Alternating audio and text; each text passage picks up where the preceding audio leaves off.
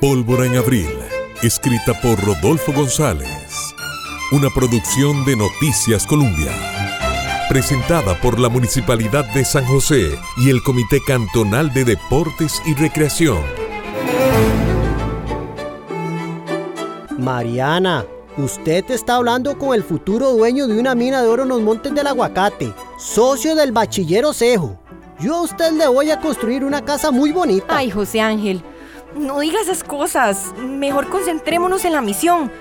Yo veo a mucha gente republicana de acallado. Hay que mantenerles el ánimo arriba. Mariana, pero es que óigame, yo quiero decirle otra cosa. Acaba de pasar Navidad y yo quería, no sé, que no se termine este año sin una cosa. ¿Qué cosa, José Ángel?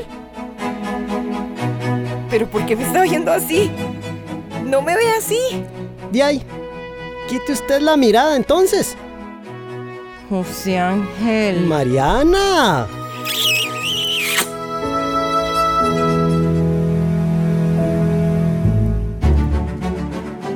Bueno, esto sí que no me lo esperaba. Usted besa muy bonito, Mariana. ¿Le puedo dar otro? Ya, suficiente. Tampoco se acostumbre. Concéntrese en la misión. Pídale al bachiller Osejo más escritos para repartir. Mariana, ¿para dónde va? A casa, José Ángel. ¿No ve que ya terminó el rosario? Si me atraso mucho, mamá va a sospechar que no andaba ahí. Mariana, nos vemos antes de Nochevieja. Adiós. ¡Qué mujer más bella, por Dios! ¡Y qué labios más sabrosos!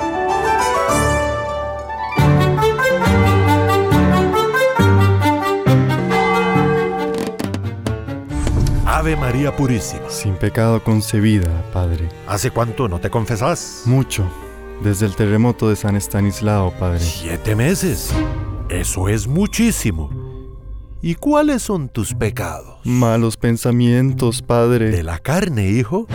No me digas que vos sos de los que bailaste de agarrado en la fiesta del pecado. No, Padre.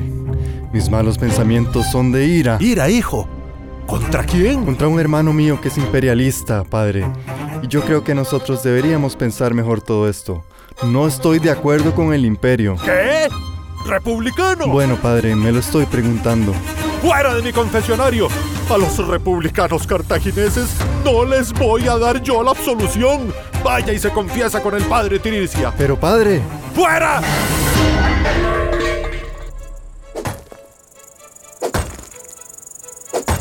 Justo ahí, un poco más abajo, esa la piedra, eso, bien picadita. Justo por ahí va a salir oro. ¡Bachiller Osejo! ¡Bachiller Osejo! Piquen duro, eso, así. ¡Bachiller Osejo! José Ángel, hombre, venís muerto, tenés. Gracias, don Rafael. ¿Cómo está tu gente? Bien, don Rafa.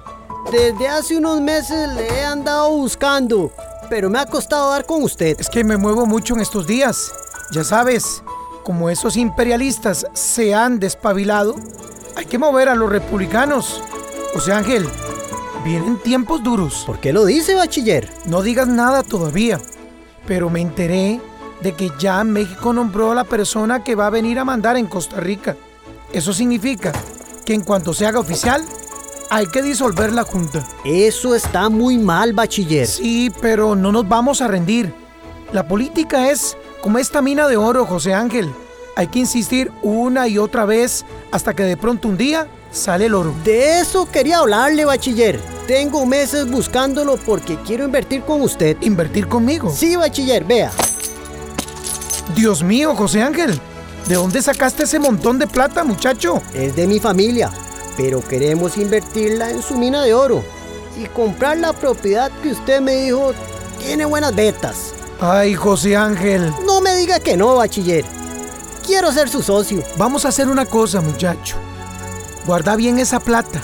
Tengo en mente un mejor negocio con ella. ¿Mejor negocio? Ya vas a ver, ya vas a ver.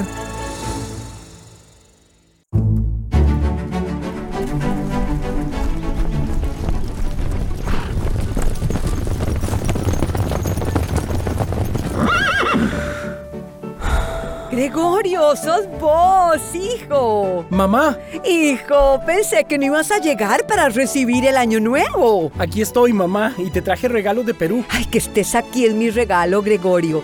Todos los días le rezaba a San Francisco y a la Virgen del Pilar que te protegiera. Siempre que salís de la casa paso con el corazón hecho un puño. Mamá, soy marinero, mi vida está en el mar. Sí, Gregorio, y por eso te apresaron aquellos piratas hace 3 años. ¿Cómo pensás que puedo sentirme? Estoy aquí, vivo. Si uno dejara de navegar por miedo, mamá, el corazón y la mente no crecerían nunca, y los negocios tampoco. Vení, entremos a la casa para enseñarte todo lo que traje. Además, estoy seguro que ese olor que me llega es... Totoposte, hijo. Pancito de totoposte. Y un agua dulce en leche. Bueno, pero si hubiera sabido que llegabas, te hubiera listado un arracache o un picadillo de papa. Me encanta el totoposte. Y como el de Alajuela, no hay. Vení. Sentate, Gregorio. Quiero que me lo contés todo. Yo no salgo nunca de Alajuela, pero vos, Gregorio, sos mis ojos para ver Colombia, mis oídos para escuchar las olas reventando en el puerto de Panamá. Y hasta me podés antojar con las delicias que probaste en el Perú. Quiero que me contés.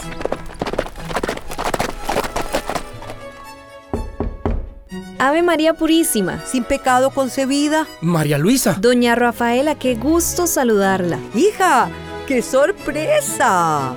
¡Tantos meses de no verte! Bueno, es que tenía que entregarle algo a su hijo personalmente. Como estuvo fuera de Costa Rica tanto tiempo, pues vine apenas supe de su regreso. Pero pase, María Luisa. Mamá hizo totoposte y es el mejor de Alajuela. Eso sí, hay que mojarlo en el agua dulce porque es un pancito muy duro. Si lo muerde uno en seco se embarca y hasta puedes perder un diente. Pero es muy rico. No dudo de que sea muy rico, pero la verdad es que tengo prisa. ¿Podría venir un momento afuera, Gregorio? Así le ayuda a mis trabajadores a bajar el baúl. ¿Me permite a su hijo, doña Rafaela? Vaya, Gregorio, ¿ya oyó? La señora tiene prisa. Sí, claro. Aquí tiene, Gregorio, su baúl. Pero, María Luisa, ¿no le gustó el vestido? El vestido está muy bonito. Lo que no me gustó fue su actitud. ¿Mi actitud? ¿Cuál actitud? ¿Pero por qué? Porque es inapropiado, Gregorio. Yo a usted apenas lo conozco. No puedo aceptarle un regalo así. ¿Pero por qué no? Yo le rompí un vestido. Lo menos que podía hacer era reponérselo, porque eso es inapropiado. Porque es todo, Gregorio. No es solo un vestido. Son sus cartas que me dicen cosas. ¿Cosas? Sí, cosas. ¿Pero qué cosas? No sé, cosas, Gregorio. Como que yo lo hago cambiar a usted, como que ve el mar y no puede dejar de pensar en mí. Esas cosas, Gregorio, esta es la segunda vez que nos vemos. ¿Y eso qué tiene? Que usted no me conoce, casi no me ha visto, solo 2 veces. María Luisa, ¿y cuántas veces tiene uno que ver a una persona para que se vuelva inolvidable y hasta se la recuerde el mar? Eso no importa. Lo que pasa es que yo soy una mujer muy ocupada y soy viuda. Y yo no puedo, no debo, no quiero. Bueno, esta conversación se está alargando y aquí está su baúl. Basta, Gregorio, ve, a eso me refiero. ¿Pero qué? Yo no estoy diciendo nada. Pero me está mirando y esa mirada es diferente. ¿Y qué quiere? ¿Que vea para otro lado? Eso sí sería inapropiado. Bueno, aquí le dejo su baúl, Gregorio. Yo le agradezco su gentileza, pero bueno.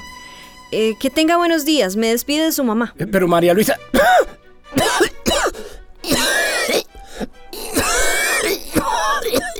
Gregorio, ¿se siente bien? ¡Gregorio! ¡Doña Rafaela! ¡Gregorio! ¡Hijo! María Luisa, ayúdeme a llevarlo adentro. Hay que poner agua a hervir. El vapor le ayuda. Augusto, Cipriano, ayuden. Sí, señora, sí, señora. Pólvora en Abril, escrita por Rodolfo González. Una producción de Noticias Colombia. Presentada por la Municipalidad de San José y el Comité Cantonal de Deportes y Recreación.